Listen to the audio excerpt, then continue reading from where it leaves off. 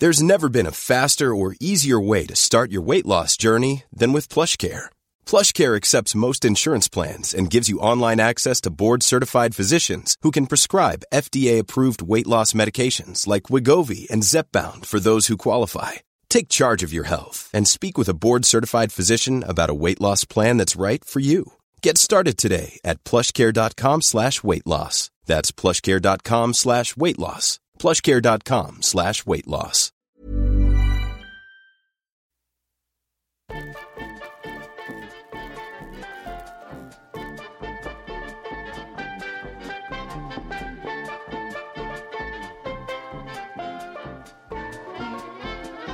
Hello, welcome to Den of Geeks' revamped Star Wars Expanded Universe podcast. I'm Megan. I'm a writer for Den of Geek. You may have heard me on World Ship, the previous Star Wars podcast. So we only had one episode, but now we're changing things up a little, adding two hosts, my friends Paul and Saf, and we're going to be doing what should be a monthly show. We're going to concentrate on the story of Star Wars, particularly as it's told in the books, comics, video games, and other ancillary material that we call the Expanded Universe. We'll be touching on the movies too sometimes, but mostly we want to bring informed, fun lore discussion about that Expanded Universe. This week, we'll be talking about some news, as well as Before the Awakening, the young adult novel that tells the story of the heroes of The Force Awakens just before the movie.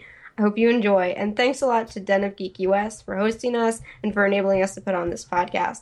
I'm here with Paul and Saf. Some fans might recognize them from the Forcecast. Hey guys. Hi.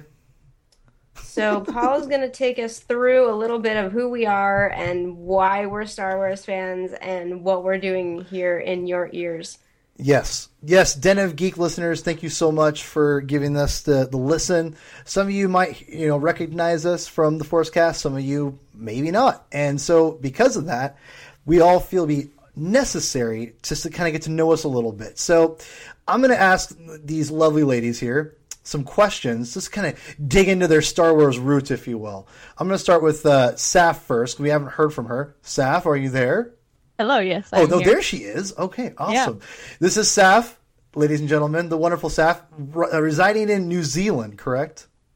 Yeah, in Auckland, the big city in New Zealand. Did you say Oakland?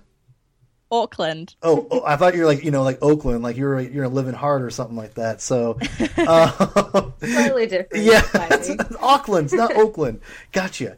Okay, so tell me. You love Star Wars. That's never going to be, people who need to know or don't know you that well. Just we'll take your word for it. But tell us, what is your favorite thing about Star Wars? That's really hard. My favorite thing about Star Wars is probably the ladies of Star Wars, because I like ladies in my science fiction. I also really like the stories it tells, kind of not just the main story of the movies, but like the random little stories in the expanded universe, like the ones that aren't linked to the main characters, just the originality of those stories and the new characters that come out from the authors kind of being given free reign is my favorite thing. I love that stuff. Okay. And so now, since we're going to be covering all the ancillary material like video games, books, and comic books, what is your favorite, extra, besides the films, thing of Star Wars? Like, what is your go-to for Star Wars, whether it be books, comics, video games, etc.? Like a particular one, or just in general? Yeah, just give me like, if it's a book or a comic, or what's your go-to for Star Wars, like to get your your Star Wars going on? Okay, I have two. I have the game Knights of the Republic, the first one, which I love so much. And I also have the young adult novel Lost Stars, which I also love a lot. Lost Stars is very good. I'm sure we will cover Lost Stars in a future episode, which will probably be a special 5-hour episode because of Saf. All right. Gotta have a couple of those. Yes. Every podcast has one, right? We have one where it's just like ridiculous. All right. So let's move on to our host, Megan. Megan. Hello. So tell me and tell the audience, what's your favorite thing about Star Wars?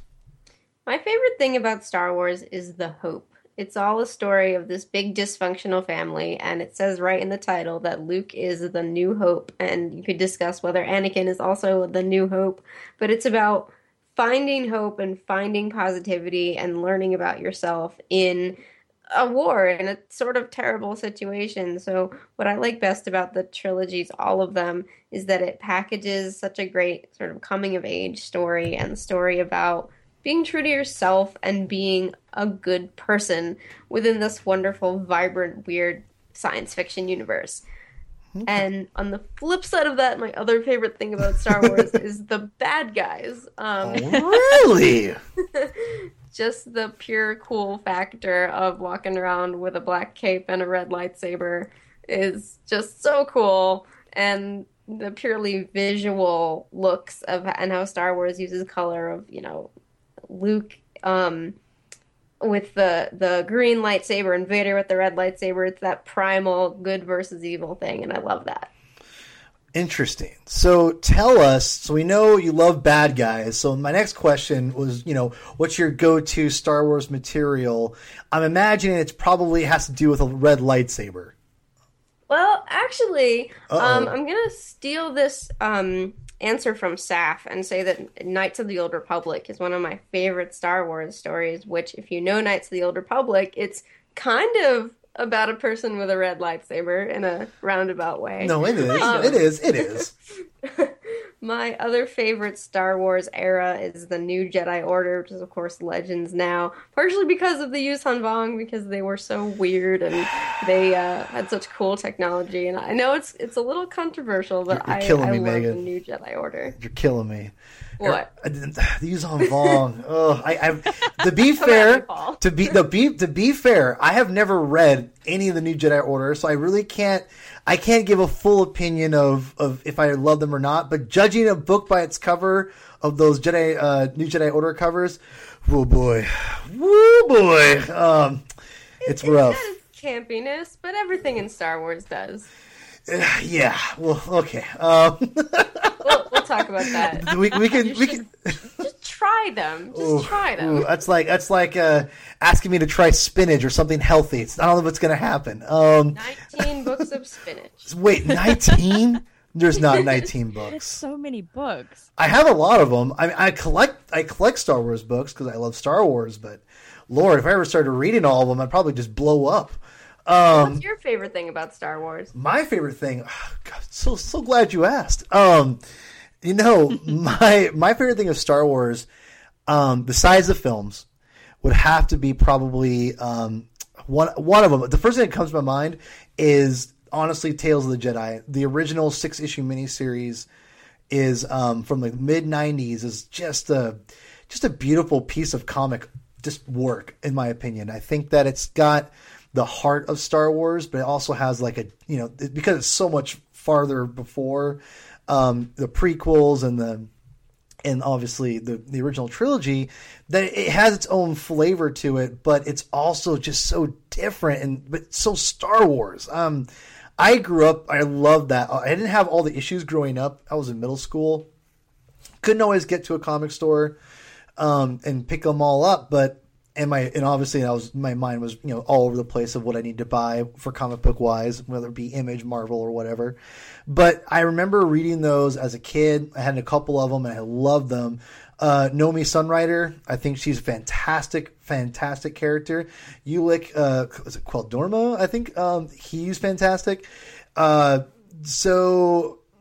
love Tales of the Jedi, and that's one of my favorite things, with just anything comic books. I love comic books, so that's kind of my go-to. But and also kind of you too, what you said, Megan, that I just love Star Wars because it is about hope. It's about good versus evil, and that that hope will find a way. Redemption is real, and these are all very deep, spiritual things that we could get into and spend hours of, talking about. But in essence, in its simplicity, that's what Star Wars is. And I think those, if I had to go like an additional material, it'd be that. But if I had to go with what I love about Star Wars in general, it'd have to be like what you said, the hope and the simpleness of reality of salvation and things like that.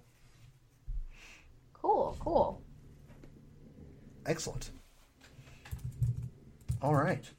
So we're ready to move on to some of our more newsy things? I think we are. So in this segment, in our EU news, we're going to be talking about things that are coming out in the future, things that are rumored, maybe sometimes. I think most of it's official news this week, and things we're excited about. Del Rey Star Wars has been talking a lot about Bloodline, formerly known as New Republic Bloodline, and now with no what the heck is the word? It doesn't have a prefix anymore. It's just Bloodline now. What was the prefix? New Republic. That's not the right word. But whatever. Well, no, but it was Star Wars Bloodline New Republic, right?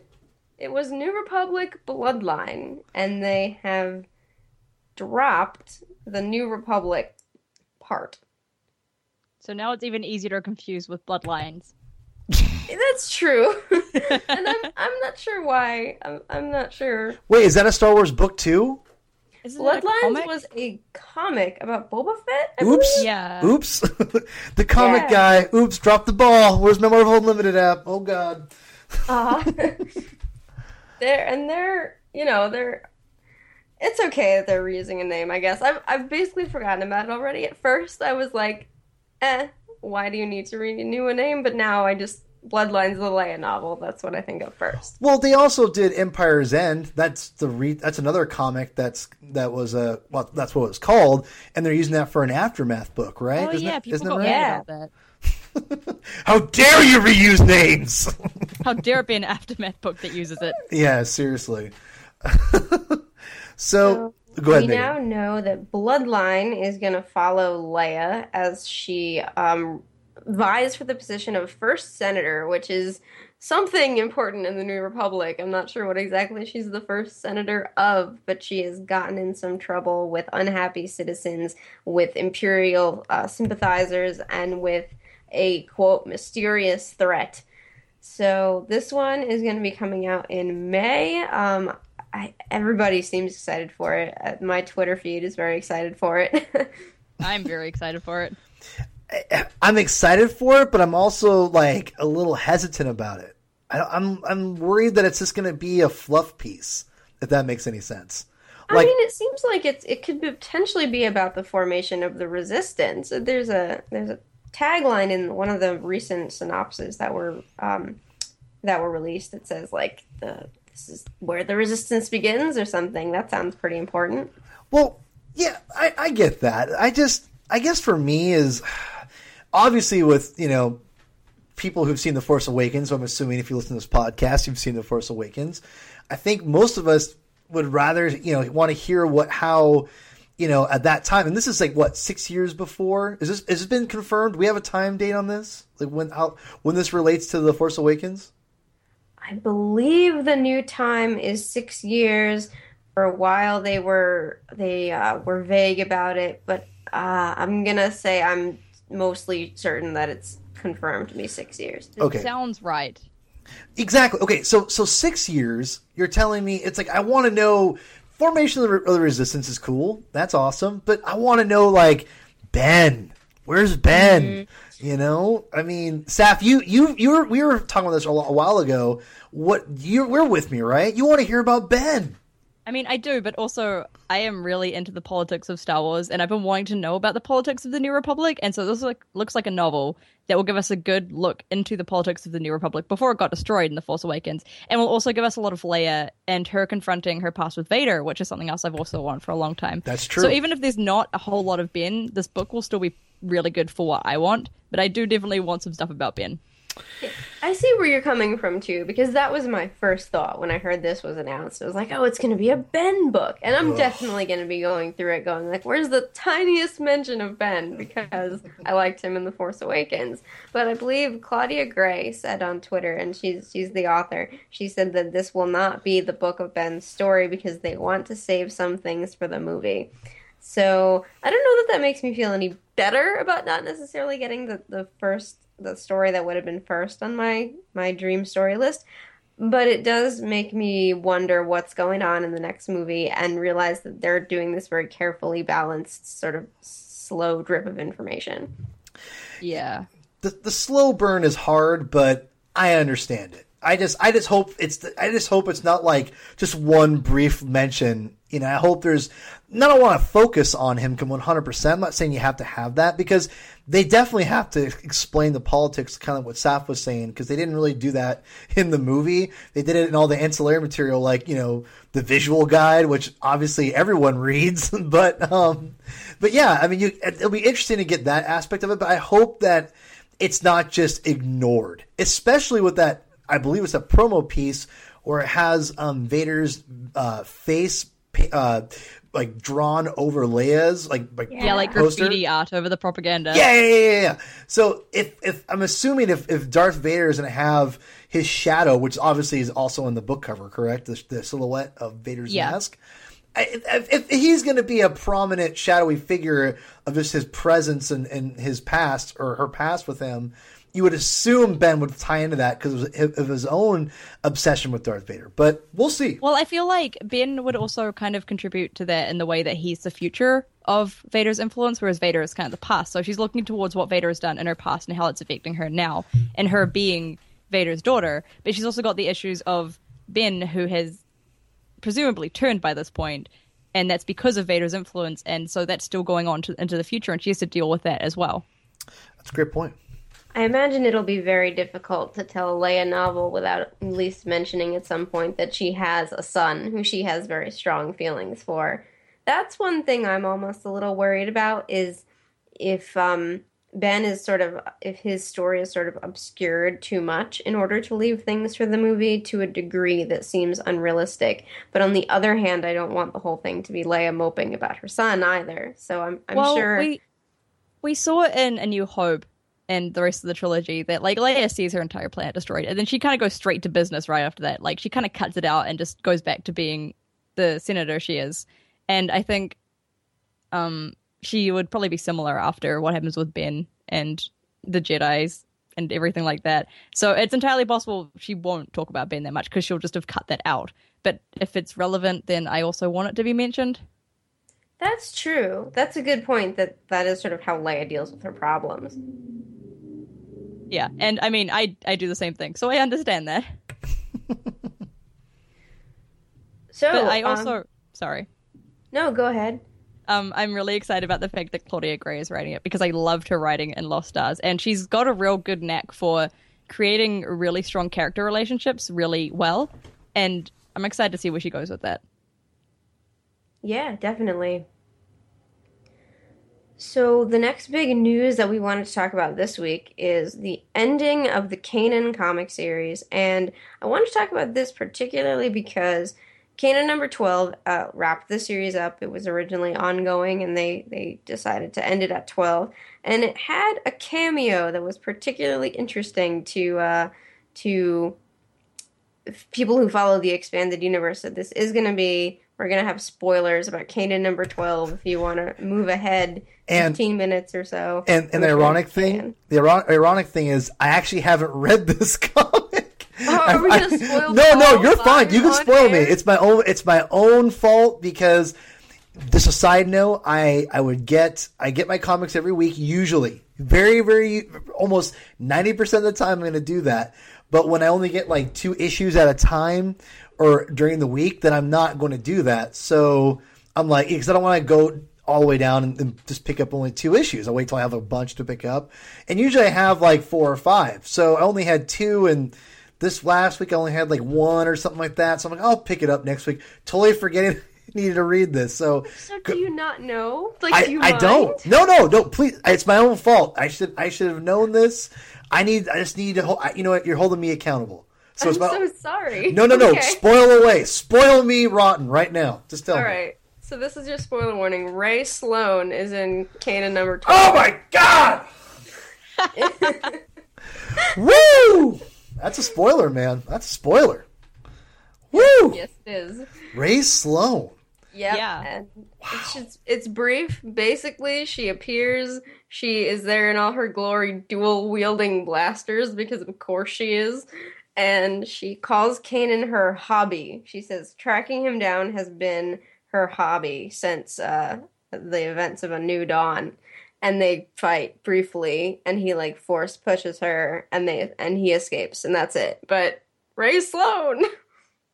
Wow. I love seeing her, like, because we always get her in the book, so she's never seen. She's only like words on a page, but this time she actually is art of herself being her awesome self, and it's so exciting finally seeing her face. Yeah, and we have her in 2 different art styles now because there's an image of her with orientation as well, I believe, and she looks, Oh, she yeah. looks the same. Yeah. Okay, so and for people who don't know who Ray Sloan is, perhaps maybe they're like, oh, they're listening to it, they don't care about spoilers. Ray Sloan was in A New Dawn, and also in the book Aftermath. Both were books, and she's become kind of a fan favorite. Would you guys say that? Yeah, I I'd say so. would. She's one of the more sympathetic Imperial characters. Absolutely. So, well, I have to say this, that it's interesting. It seems like they're really they're kind of drilling in our heads this Ray Sloan character, which I'm not. I like the character a lot. So usually when we're kind of, you feel like the company's pushing a character on us, because Marvel used to do this stuff all the time with certain characters, and they're still doing it to an extent. But what's interesting is with Ray Sloan, you got to wonder, are we getting the setup for her to be a bigger role in something, perhaps a film that's coming out in perhaps December? Thoughts on this? I hope so.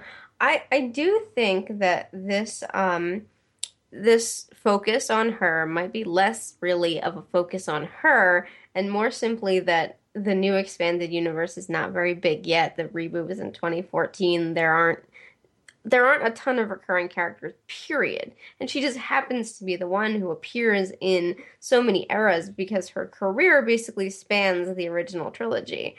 I think it's very important that she's in so many things because she ties the universe together really nicely right now. But I also think that in the future, as the expanded universe grows, we're likely to see more characters who do the same thing. Yeah, I think you're right. It would be really cool if they were leading her up to being in Rogue One or in, another future film. She's probably going to be a lot bigger in the other 2 Aftermath books since she's kind of been led up for that as well, which is what I'm looking forward to, seeing more of her in those. It would be really cool to see her in a movie, but I think Megan's also right that she's an easy character to bring back because she's now quite big within the Empire or the True. fragments of the Empire, and before that she's such a hardworking character that it's quite easy to push her around to different areas within the universe. So, and when I say I think she might show up in a movie in this December, which obviously is Rogue One, I don't think she's going to be a major character, but I think we're going to see a cameo by her by some unknown person. I'm just going to throw it out there. I'm going to put money on it. You guys can hold me to it. Saf, we can have one of our famous "Who Was Right." But I want to agree with you. Dang it! No, Oh, no. You're supposed to disagree with me. This is too weird. Y'all are too friendly. Stop. Yes, exactly. So, in this canon comic, get away from Ray Sloan. That's my fault. So what I imagine from the cover is a play off the original cover of Kanan 1, where it was the old Kanan kind of overlooking the young Kanan and Depa Billaba, his master, being attacked by clone troopers. And in this cover is the exact opposite. It's young Kanan looking down on the current Kanan, looking at all the current or with the current rebels, their comrades from the TV show. And they're being surrounded by, I think, stormtroopers. I believe still the regular stormtroopers. Is that accurate to the comic? Is it the whole thing a current time frame? Like it doesn't go backwards in time. It's current. Yeah. Issue 12 is all current. Yes, I would say that the cover isn't exactly a literal representation of what happens, but it is entirely a current story. Okay. So do you guys like it? I did. I admit that I was totally biased because I will like anything that Ray Sloan is in now. I've just gotten super attached to her. But I enjoyed it. I thought the series as a whole had its ups and downs, but it wrapped up in a really interesting way. And like Ray Sloan is not, she's not the only twist in that issue. Yeah, I'm similar to Megan that I will be biased towards anything Ray Sloan is in as well. I liked the first 6 issues of Kanan a lot more than the second like arc or whatever it is. But I admit, like, the second arc also has like little references to like things similar to the novel Shatterpoint, which whenever that happened, I just got really excited. Like, I know the events of Shatterpoint didn't happen, but the fact that they use the same planet and Deppa still like fails and all of that is just really exciting to me. Yeah, that was interesting how like something happened to Deppa, but it wasn't necessarily the same thing. Yeah. And I really liked that they're kind of taking things from the old EU, but not really using it. They're just hinting at it. And I like that. And the last issue was kind of rushed, but I feel that they didn't really have too much of a choice there. And it's still a good issue. If you read them all, because I kind of binged like 4 issues in a row, I think, to get up to that point. And it was all good, like if you do it like that. Okay. Well, I read them every week, but I usually go back when, like, at some point and read like 6 issues in a row or whatever. So, yeah, I feel you. I feel you on that one. Megan, are we done with this? Are we done with Kanan? Because I haven't read it, so I have nothing to add. Yes, I think we can be done with Kanan. I feel lost because I have nothing to add to this, but that's fine. That's my own fault. So yeah, no worries. What are we moving on to next? We're gonna move on to a whole bunch of Rogue One stuff. So recently, as of the last week of March, there were several Rogue One tie-ins announced, including a comic from Marvel comprising a 3-issue series and a one-shot, as well as a novel from Del Rey called Rogue One Catalyst, which is all of them are coming in October. We don't know much more about them right now. We don't know who the author of Catalyst is. We don't know what it's about.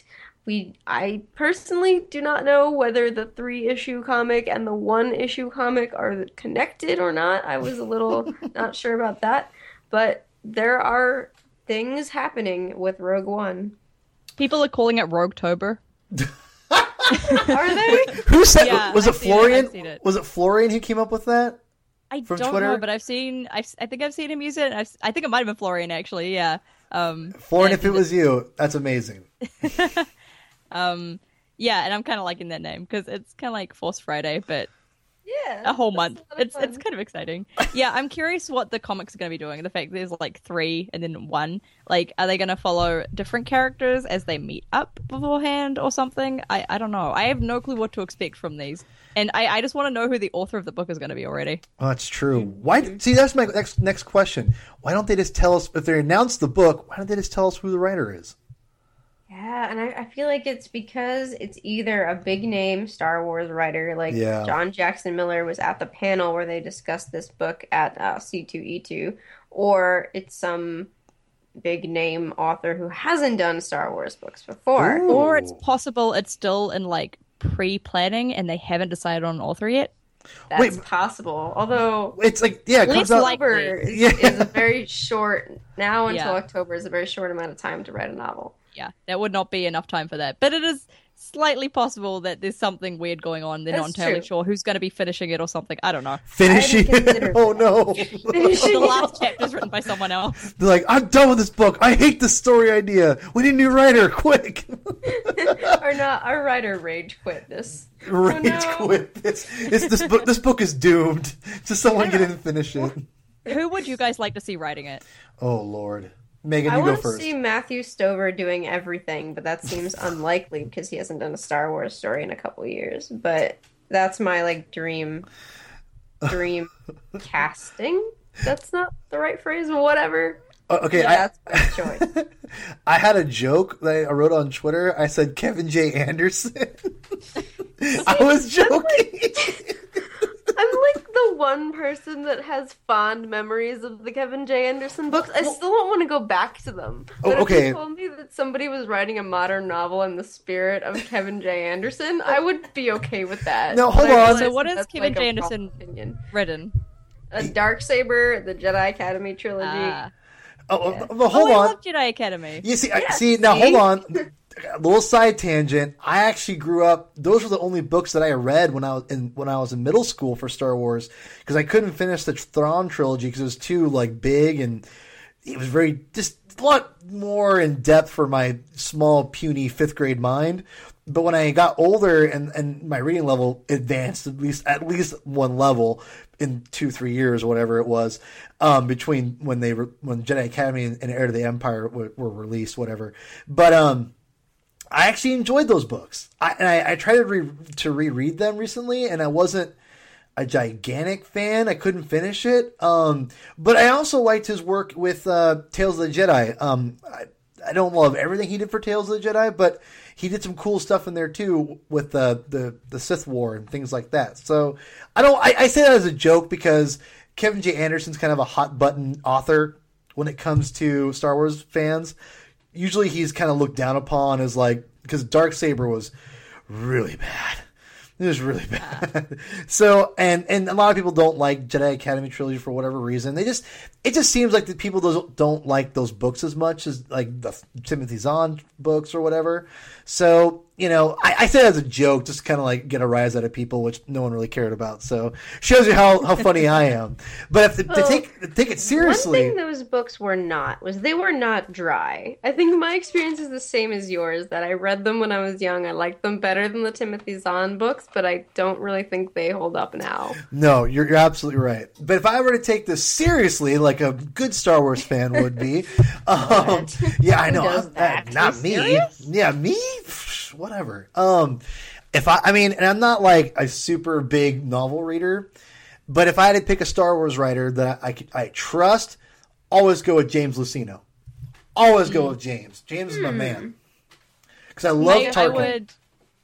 I would pick Alexander Freed just because I like Twilight Company, and I feel like if they're doing another something war novel based, he could do well for it. But I am a big fan of James Luceno, so I agree there. I love Tarkin, and obviously I love Plagueis. So those two books, I'm like, if you ask me, it doesn't matter the source material for Star Wars, whether it be like Imperial based or Rebel based or Jedi, whatever.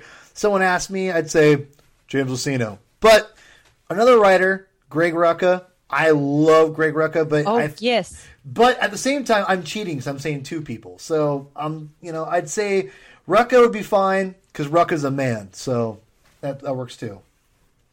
I think Luceno is definitely uniquely suited to this kind of story that's placed in the middle of canon because he's so good at aligning things and making things that might not quite match up in canon match up.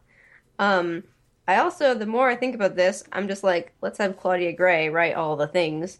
I don't know if this is quite in her wheelhouse, depending on what it's about, or whether she wants to. But she seems to be a popular one now as well. Yeah, absolutely. I've no complaints here.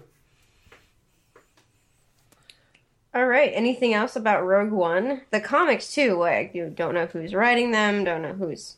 Well, I have a couple things. I mean, do you guys think it's interesting that these books and everything are coming out in October when we have Force Friday still in? No, is that September? Is that the rumor still? I think it's September. Yeah, so it's weird they're going to have Force. Unless they are going to move it to October, which wouldn't be a bad thing. Because I kind of, the one thing I did like about Force Friday, even though it created lots of bitterness of people collecting action figures.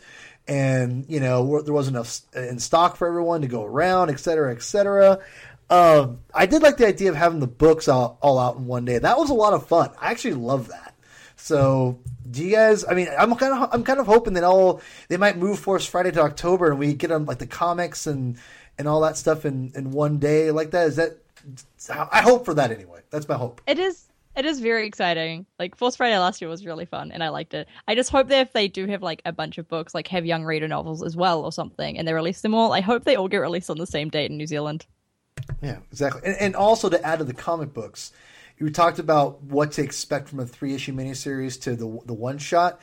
I imagine the 3-issue miniseries probably deals with, a prequel to, and they're both prequels, but literally a prequel of some sort of developing kind of the filling in the gaps for between episode 3 and episode 4 and where Rogue One takes place, kind of filling you in the idea of what's kind of going on. Where I think the one shot will probably deal with one character in particular that really needs to have focus, whether it be a bad guy or a good guy.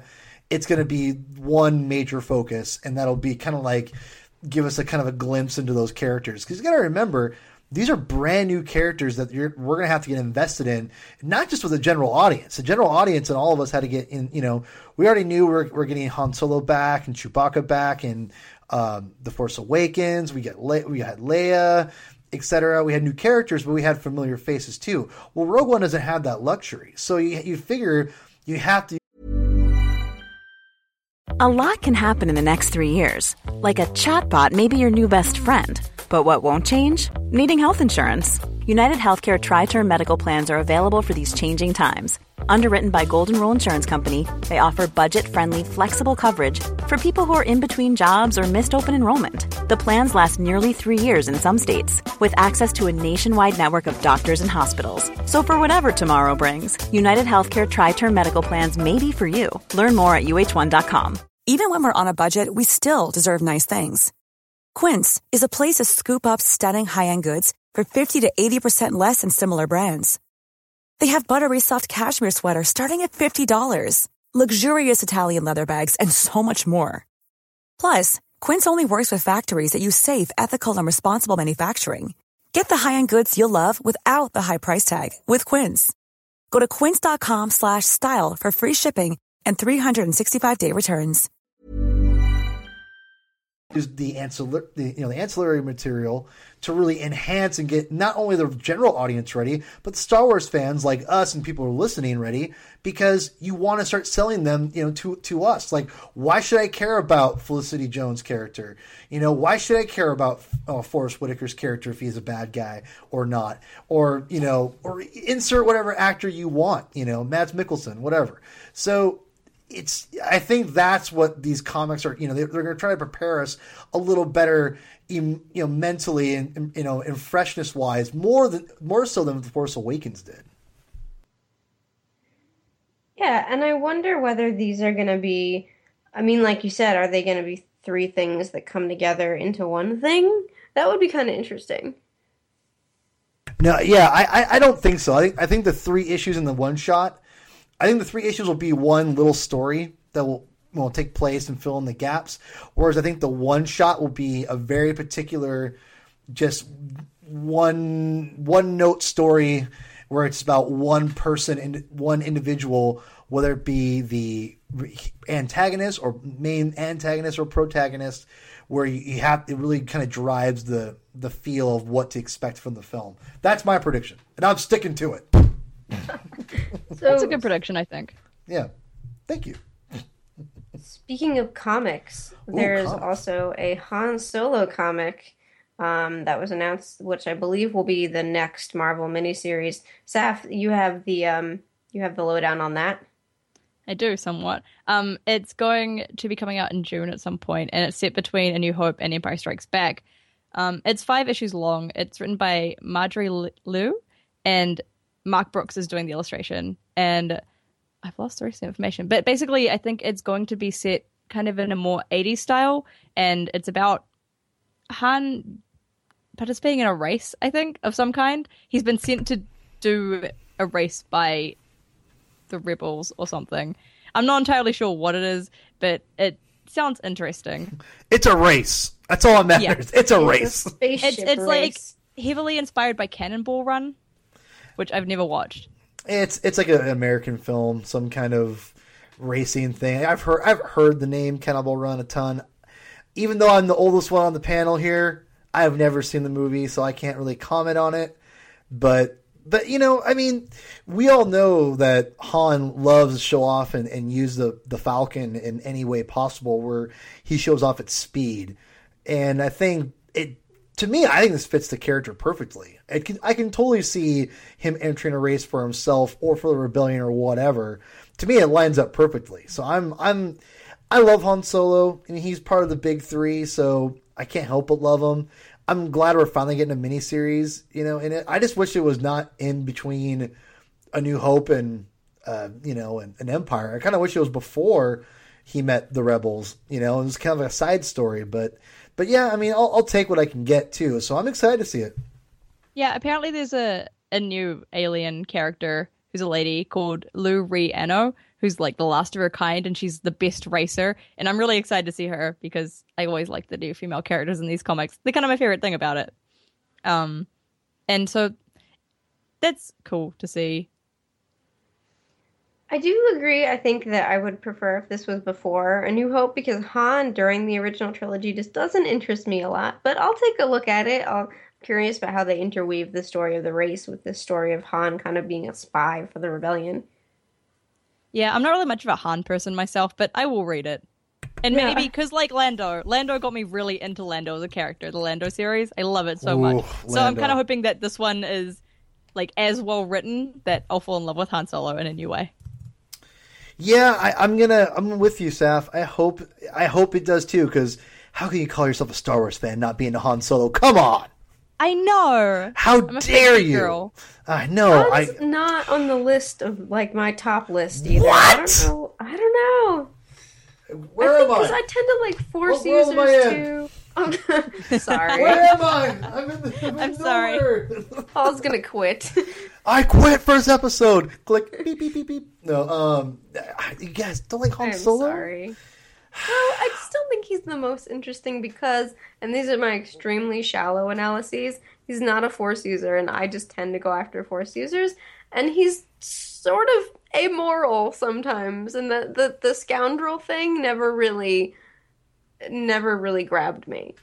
Yeah, like the cocky dude character has never really been my jam, and that's basically what Han is. Like, he's got a lot of heart as well, and I appreciate him for his character. He's just not high up on the list of people I care about. How could you not care about Han Solo? I care about Han Solo. I just don't love Han Solo. Maybe I just, you know what it is? Maybe it's I grew up, Luke Skywalker and Han Solo were people I both wanted to be. You wanted to be the hero that Luke was, the good-natured soul that Luke was, but you also wanted to be the badass like Han Solo was, because Han was badass. I mean, that's, he went and killed Shock Greedo first before the special editions, and he went out and saved his friends and risked it all for his friends. I mean, I don't know. I guess I grew up just kind of always idolizing those two characters. All three, even Leia. I idolize all three of those characters. So it's just hard for me to be like, here say, I'm not much of a Han person. It's hard. It's hard on my soul. So, but I'll get over it. Just for you two. Because I care about you guys so much, I'll carry on. We care about your soul, Paul. Excellent. The race thing, the space race does sound cool. I'm always here for space races. And you don't like Han Solo? I got nothing.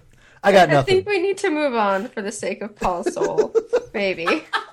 Maybe. We'll get our opinions about Han Solo out of here. We'll just shuffle them away. So, anything else you guys want to add about the news before we move to our discussion? Let's do it.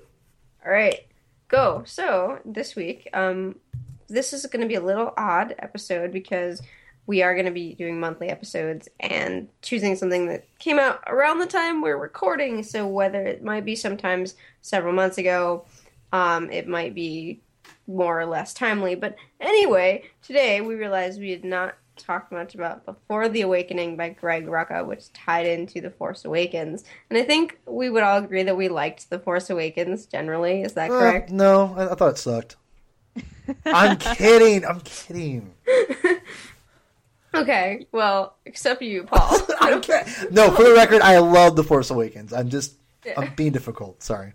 No, I keep saying I'll give it a 7 or 8 out of 10. I didn't adore it, but I liked it a lot. Yes.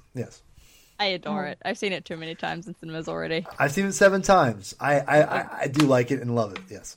I've seen it too many times. But luckily, most of those I didn't have to pay for, so it's okay. I'm at 7 times, too, I think. That's the golden number. I guess so. It is, because episode 7. 7 times. Oh, man. See? So, we wanted to talk about Before the Awakening, which has 3 separate stories. It's a sort of young reader book published by Disney Publishing, and it follows Finn, Rey, and Poe in their separate stories shortly before the movie begins. So, first of all, when did you guys read this, and did you like it? Did you pick it up immediately after it came out? or did you wait a little bit? Or Yeah, I think I got it right when it came out. I don't remember if I read it straight away, but I feel like I did. And yeah, I liked it right off the bat. Okay, so I bought the book because I collect all the canon. I have it all set up nice and organized chronologically, et cetera, et cetera. And obviously when they announced the book, I was really excited to read it because I love Greg Rucka.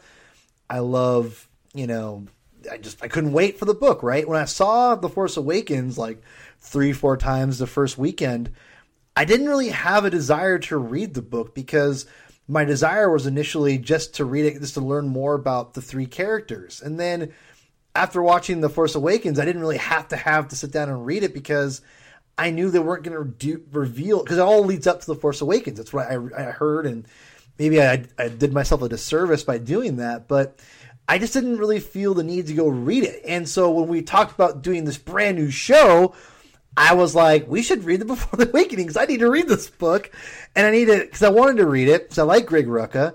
I've tried a couple times before to start reading it a little bit. I just couldn't find the groove. So I'll just leave it at that before we go further. But it took me a while to get into the book. Megan, what do you think? I enjoyed it. I think that it actually brought up some, not necessarily, well, yeah, it brought up some contradictions with the movie. Really? It answered some questions. I really liked Rey's section and how she learned to fly, and I really liked Poe's section on how he was sort of too rebellious for the Republic and got kicked into the Resistance, and promptly was so happy that Leia was his commander now.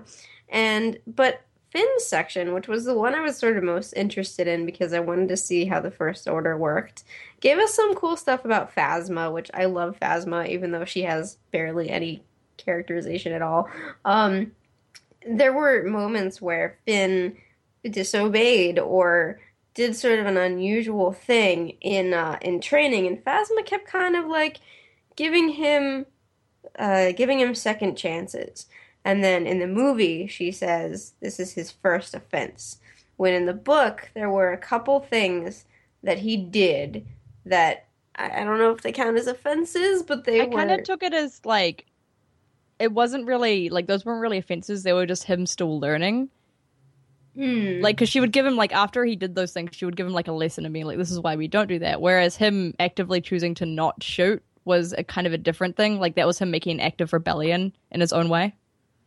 Yeah, but didn't he choose not to shoot in one of the simulations as well? It was basically the same behavior, I think. I don't think so, because in the simulations, I think he showed the promise. Because didn't they bring Hux down? He did, yeah. He was like the top of his class. Yeah, and it was only when at the very end, when they are at that mining place, when Phasma tells him to shoot, he's like, he wusses out. Which, for good reason. Thank you for wussing out, Finn, but yeah. Yeah. But I guess I was interested in it. Almost now when I watch the movie, it almost feels like Phasma's lying for Finn. And that is really interesting to me, but I might have entirely made that up. Like, you're right. It's possible. It might be, this is his first offense where he got sent to reconditioning, for example. Like, I don't know. I like that idea, actually, because it seems like he was one of her prize students. Yeah. Like, she kind of paid attention to him. So it's possible that she didn't want to have Hux know that she was, like, prizing the student that was actually showing signs of rebellion. Oh, that's a good point. I was thinking Phasma she might not be particularly fond of morals, but she might be fond of nepotism. But you're kind of taking it one step further and saying she's trying to save her own skin by proving that this person that she's talked up probably to the others is as good as she thinks he is. No, that's a good point, because that's my main problem with the Finn story, which was probably my least favorite story of the three. Just because I just kind of felt it was kind of repetitive, you got to see Finn for who he was, but it just didn't, I don't know, I just didn't really care that much about it. I don't know if I love Finn, and that's the thing, I love Finn a lot. So actually, I like Finn more than Poe Dameron, but I end up liking Poe Dameron's story more than Finn's. But with Finn's story, I kind of got sick of Phasma favoring Finn a little bit. It almost was weird. It was like, why is she so obsessed with this guy? I mean, he's great, I guess, but I mean, he also failed. And like you brought up a great point too, Megan, that she kind of covers for him in the movie essentially, which that's kind of the way you could take it. So I don't know, like just how Finn. It's interesting that Finn has like the start of the good natured person already in him, which is understandable. I think you have to have that consistency there, and that deconditioning or whatever they do, makes them lesser and lesser of a person, or for whatever that means. I'm not sure what deconditioning is, but yeah, I just don't know. Just the simulations, it just felt weird. I guess here's my main problem. My main problem is the fact that he had one mission before he went to Jakku. And then if you watch The Force Awakens as a whole, like in one of the major contradictions that I think you were kind of alluding to, when Finn tells Maz at Maz Kanata's castle, he says, "You have no idea what I've seen." Like, he saw one person die, and that's traumatizing, don't get me wrong. Well, but he definitely saw more than one person die, because he saw the stormtroopers shoot down the entire village. Well, no, he did. But, like, besides that, I guess I always thought there was more. Because I always took it in the film as that was the icing on the cake. I know it's a bad analogy, but bear with me. Icing on the death. Yeah, icing on the death cake. No, but, like, you see what I'm saying? I felt there was more that he saw than just Jakku and then the mining thing, which both those are traumatizing. Don't get me wrong, but I just felt he had been in the line of work a little bit more, even though he was in sanitation for a number of years, obviously, as they set up that joke, but in The Force Awakens. But I just thought I'd see a little bit more. I was a little disappointed that he only had been in like 2 missions and that was it. I think part of that also for him, because he obviously kind of had a camaraderie thing with his teammates, or at least with Slip, the one kind of useless stormtrooper in his group, which is the stormtrooper I would be, probably. But he kind of saw the way that the First Order treated Slip for being so useless as well. Like, Slip tried real hard to be a good stormtrooper, but like he was still useless at being a stormtrooper. And I think Finn saw the way that he got treated, like how he got beaten up when they were doing the melee training and that kind of stuff. And so I think that probably didn't help, like seeing Slip, because it was Slip, it was the stormtrooper that died and put his handprint on Finn's helmet. So he saw like one of his friends essentially die in front of him, who was already being treated awfully by the people who were supposed to be raising them, pretty much. And then he saw the rest of what they did, like Kylo Ren slaughtering that dude, Lor San Tekka, and then the rest of the stormtroopers shooting down that entire village, and being expected to be one of those people right after that. Like, he did see a lot for quite a young kid. You talked me off the ledge, I think, Seth. I mean, you brought up a good point. That's a good point, because I'm forgetting that Kylo Ren did kill Lor San Tekka right there in front of him, and a pile of people, like Megan said earlier, and obviously in the book there was traumatizing that she, Phasma, who he probably looks up to at that point as like his superior / whatever parental figure, if you will, in some weird aspects, but yeah, like obviously that would make you traumatized as well. So you're right. He had seen a lot for the short amount of time, like quite a bit. You're right.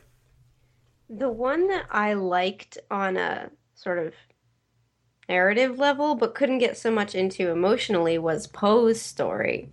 I liked him, but he was also that kind of like, he's cocky and he's fighting for what's right, but in a way that isn't as idealistic as like Luke's story is. He's the one that I still feel like I'm not quite as attached to him as a lot of people are. Yeah, Poe, I actually liked Poe's story, but I don't know, and again, maybe it's because I'm not a very good reader and I'm not very smart, I don't know, but I have a hard time reading like ships flying in space. Like me too. Okay, not just me. Whew! All right, now you don't have no idea how much relief that is, because I kind of feel stupid. I'm like, I don't really get what's going on. Like, I can kind of imagine what things are going on with like ground level, and people are like, he punched me in the face. It's like, okay, I can imagine someone punching someone, but it's like person does a 360, 180 horizontal, and it's like snap turn. Yeah, snap turn. Yeah, I'm like, yeah, what the hell just happened? I don't know. Yeah, I had that issue a little bit with that book, because I've been reading the X-Wing books as well, Rogue Squadron, and there's a lot of that in there. And a lot of people were excited about the Before the Awakening because of Poe's story, and they're like, "Oh, it'll be like a new X-wing," and I was like, "I don't, please no, I don't want that. I can't read these X-wing fights or anything." Oh, it's just you really just have to ignore what they're saying and just imagine a cool dogfight in your head.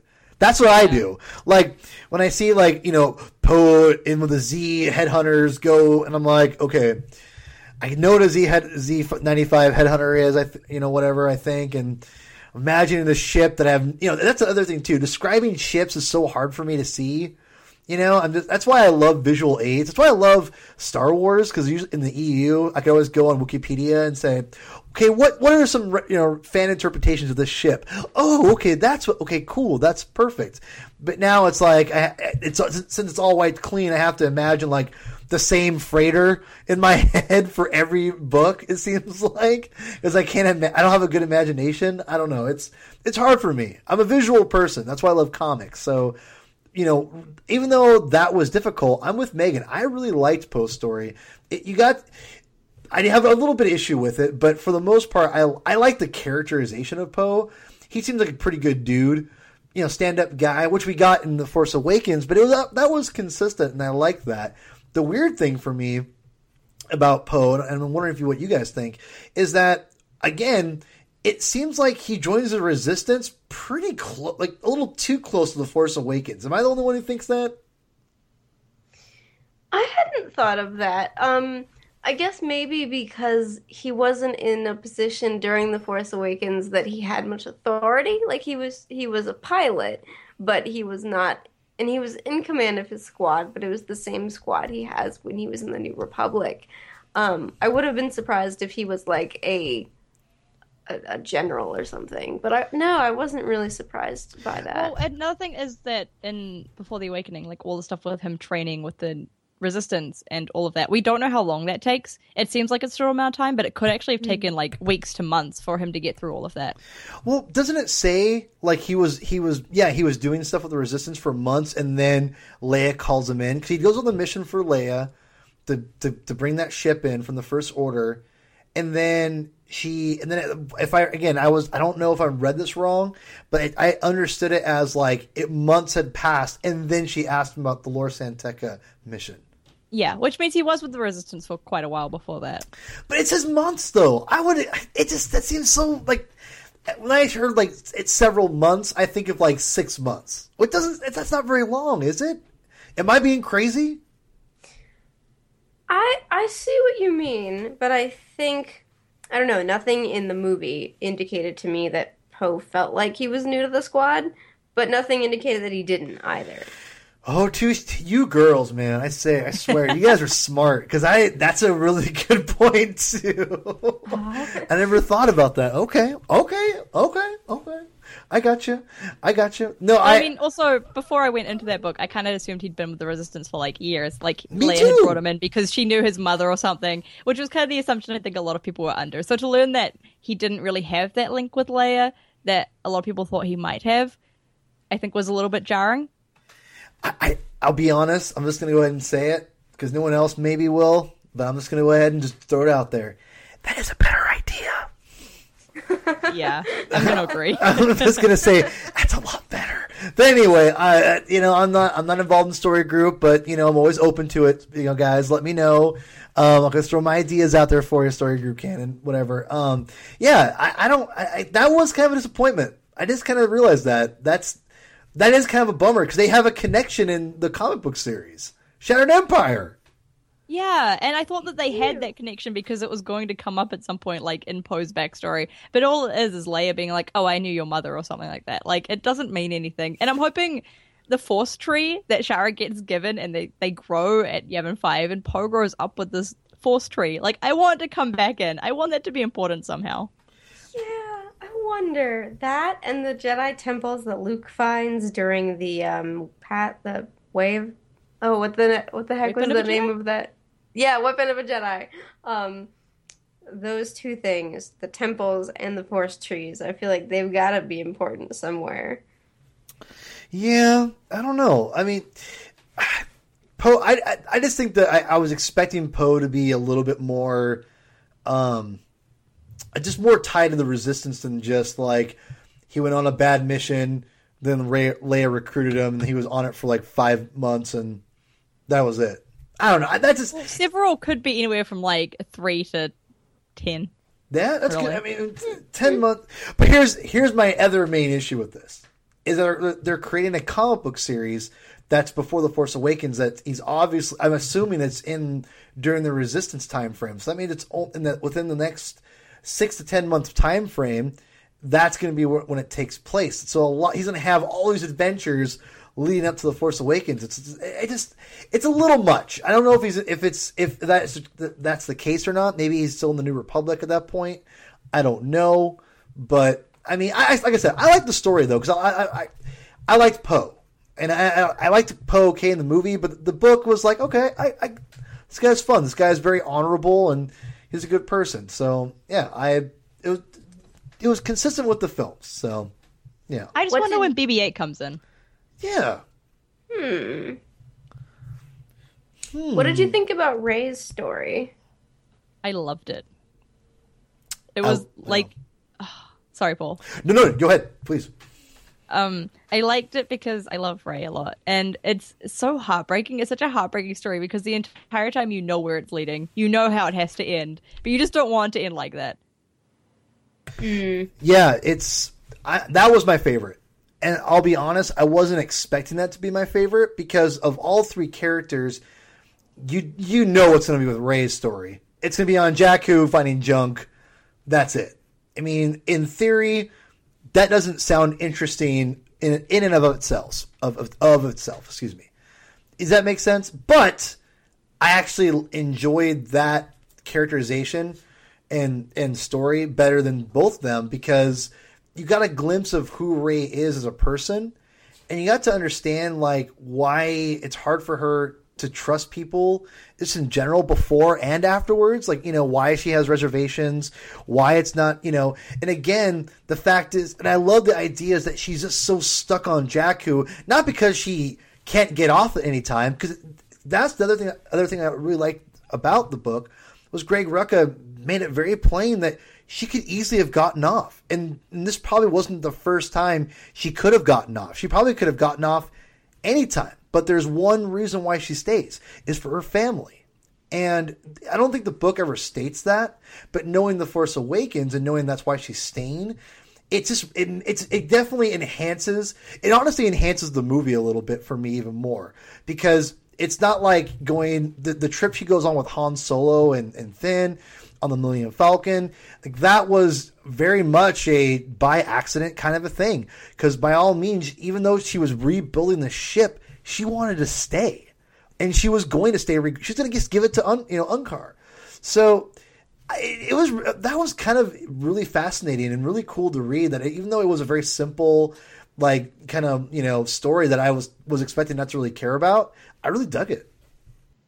Yeah, the ending, I mean, just like you said, I don't think I have too much to add except that it was really painful in a way.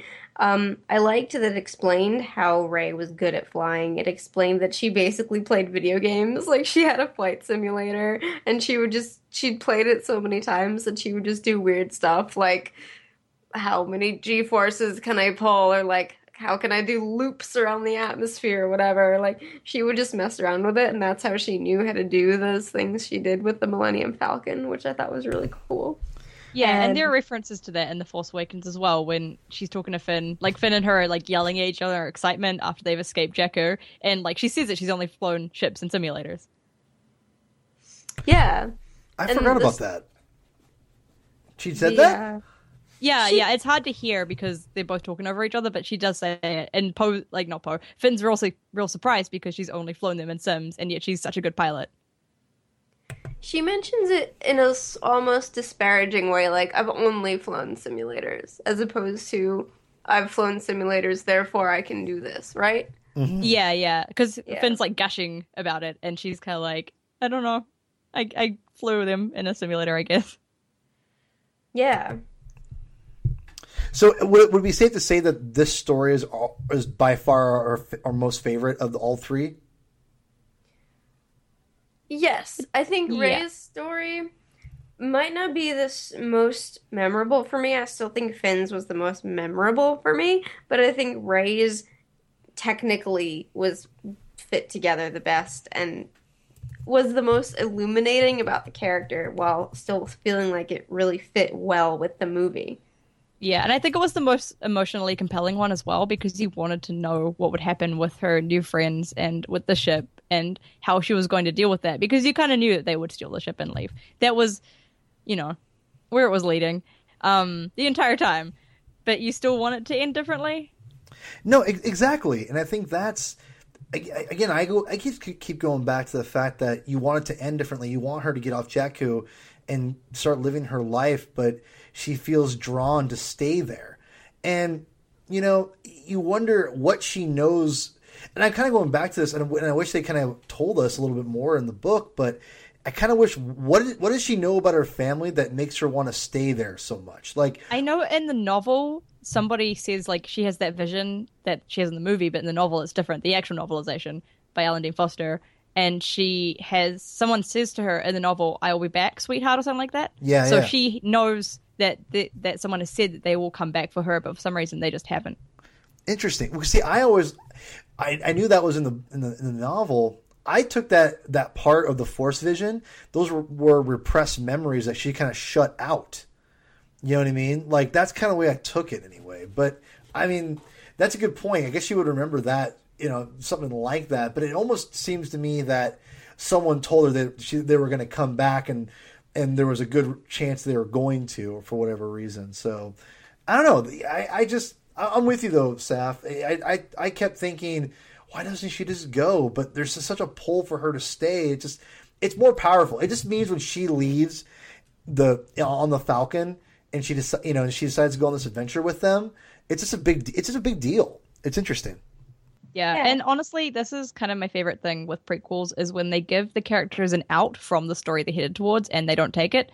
Like, it's a really appealing out and they want to, but they don't. And so you have the reader wanting them to take that out so that they can be free and be happy, even though you know it's not going to happen. That's interesting.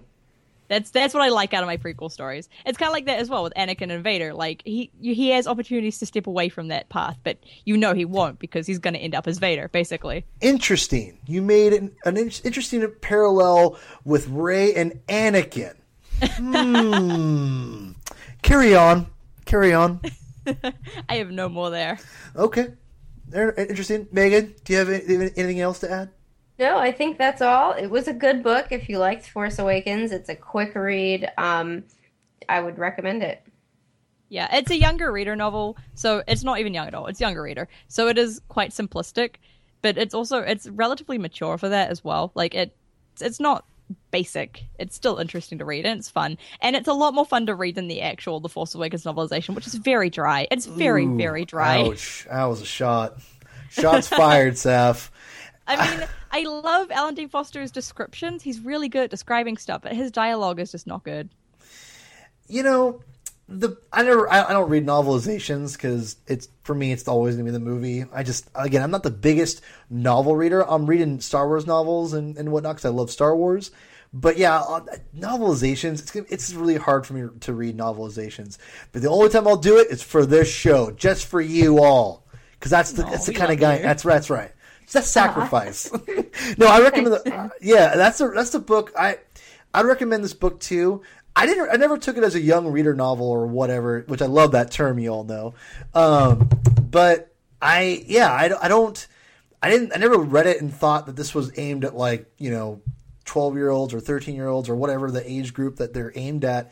It just felt like just short stories that you could read and that was it. So I really enjoyed it. I thought I didn't love everything out of it, but for what it was, I thought it did its job decent, and I love Greg Rucka, and I'm like, hey, this is good. So I enjoyed it. Definitely worth picking up if you love The Force Awakens, you love the characters. I think it's definitely worth picking up. Cool. All right. Well, it sounds like we've pretty much wrapped up with that one. I think that's our episode for today. So hopefully we will be back in about a month. And where can we find you guys online, Paul? You can find me on Twitter at Herman22 with 2 N's, a.k.a. P-Thug. and also on the Marvel newscast, talking about Marvel movies coming out. Big Marvel fan, always have been. So yeah, check me out on there. Cool. And Saf? You can find me on Twitter as well at Wanderlustin, WANDERLUSTIN. I also have my own personal blog, which is notsafwork.com. And I also podcast with Making Star Wars is Now This is Podcasting, Firepower Radio's Rogue Squadron, Podron, and also Toshi Station's Western Reaches, which I do with Megan. Whew! So many. So many. Busiest. Yeah, sorry, go ahead. I can be found at @blogfulofwords on Twitter. I write for Den of Geek, for Star Wars Insider, for various outlets here and there, for delraystarwars.tumblr.com, and I can also be found at Western Reaches. So thank you again to Den of Geek for hosting us. Yes, thank you. Thank you. Yeah, and thank you to the listeners. Goodbye. We'll be back. We'll be back for you. Planning for your next trip? Elevate your travel style with Quince. Quince has all the jet-setting essentials you'll want for your next getaway, like European linen, premium luggage options, buttery soft Italian leather bags, and so much more. And is all priced at 50 to 80% less than similar brands. Plus, Quince only works with factories that use safe and ethical manufacturing practices. Pack your bags with high-quality essentials you'll be wearing for vacations to come with Quince. Go to quince.com/pack for free shipping and 365-day returns.